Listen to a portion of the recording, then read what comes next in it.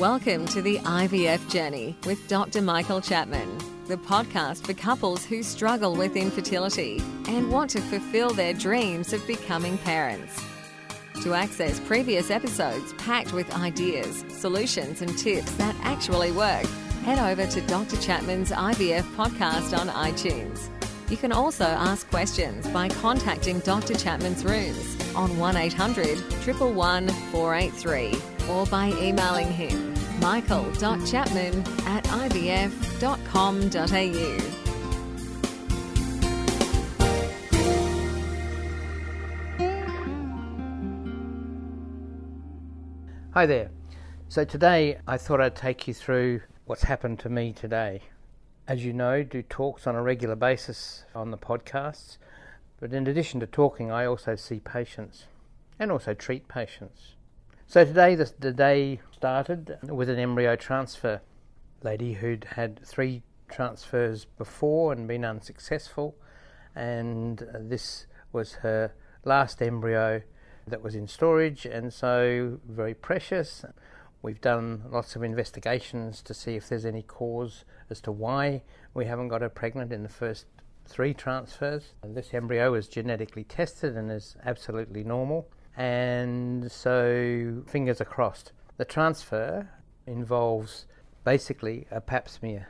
So patient is in the side room next to the laboratory, and I put a speculum inside the vagina to find the cervix. We clean away the cervix or cervical mucus and any other debris that might be around from the hormone preparations that we put in the vagina, and generally do an ultrasound and to make sure which way the uterus is facing if we are not sure. Then once that's happened, we take a very fine tube and place that inside the neck of the womb. It's basically a guiding tube. It's quite stiff. We wouldn't want to push it inside the uterus because it might damage the lining of the womb.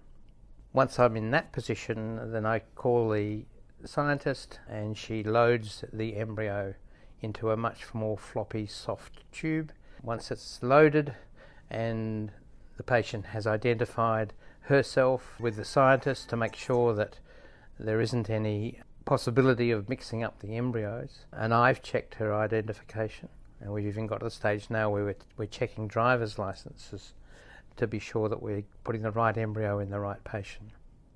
Scientist then brings the embryo in that soft tube and we thread it down the guiding tube up into the uterus, and the scientist injects the 0.5 ml of culture medium which contains the embryo into the middle part of the uterus.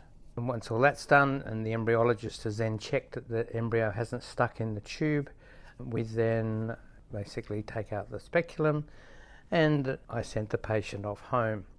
There's no evidence that lying on the bed for any length of time afterwards makes any difference whatsoever to pregnancy rates.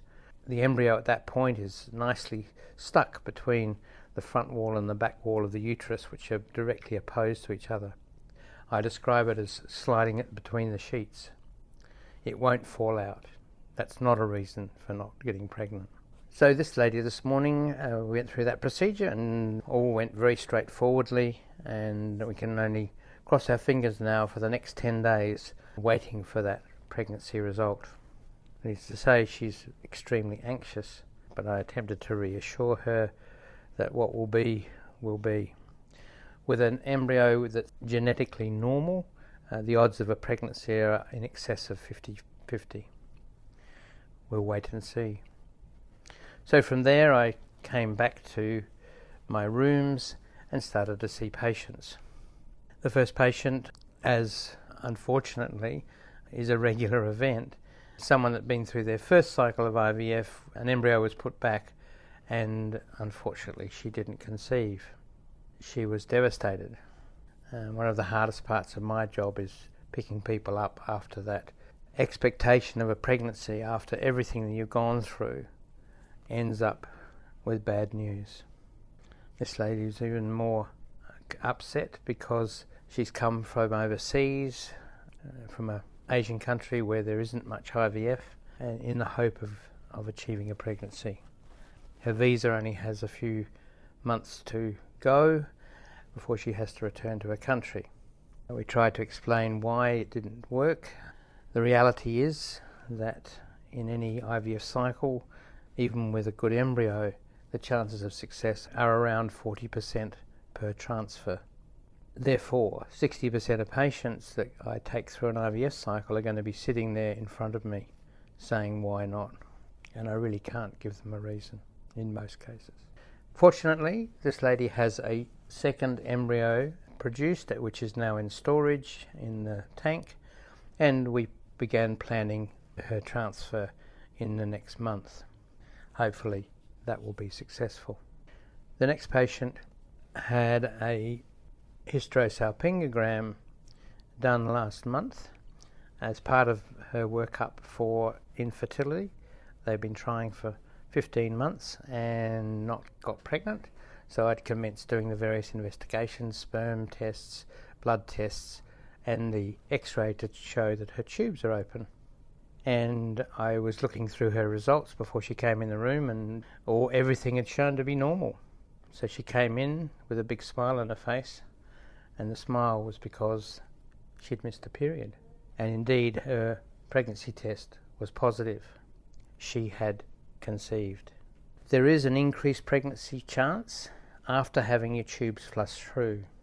We don't totally understand why, but possibly there are mucus plugs in the fallopian tube that get flushed out with the x-ray.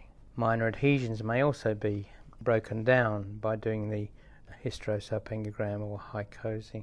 So she's having another blood test next week, and I'll be scanning her in another 10 days' time to show, hopefully, a viable ongoing pregnancy. She was delighted. I took full credit for that pregnancy. We laughed about that. The next lady was someone who has had IVF in another country with donor eggs, and my concerns with overseas clinics fortunately was confirmed. Yes, this lady has conceived, and despite my best endeavours to suggest the maximum of 2 embryos being replaced, she had 4 embryos replaced in this other country. And although her scan hasn't been done yet, her pregnancy hormone levels are so high, I'm terrified that she's going to end up with more than twins. But we'll find that out in the next 10 days or so. Then the next lady was a lady with a previous diagnosis of polycystic ovarian syndrome. And she was interesting in that she'd seen a number of specialists in relation to her hormonal abnormalities, each giving differing opinions about whether or not she had polycystic ovaries or not. The conclusion at the end of it, from my perspective, given the ultrasound evidence of multiple follicles, i.e. polycystic ovaries themselves, the fact that she has acne and irregular periods also indicated polycystic ovarian syndrome. She was keen to get pregnant again, to get pregnant soon, and so I've started her on letrozole to stimulate ovulation and hopefully achieve a pregnancy. The last patient of the morning was interesting in that she, sadly, having got married relatively recently at the age of 38, has had 2 miscarriages, the last one of which, unfortunately, due to an abnormality in the chromosomes called a trisomy, and that pregnancy, when that was discovered, needed to be terminated. She and her husband are extremely anxious not to have a genetically abnormal baby in the future, to the point that although they conceive naturally, they want to have the embryos genetically tested beforehand to exclude that as a possibility of miscarriage or of having a child with genetic abnormalities. I thought that was a reasonable request, and we are moving forward to do egg collection, IVF, embryo biopsy, and put back a euploid embryo. I made it quite clear that doesn't necessarily mean she won't have another miscarriage, nor that an embryo that's normal may not even implant, because there are multiple factors involved in ongoing pregnancies. But it certainly reduces her chances of miscarriage.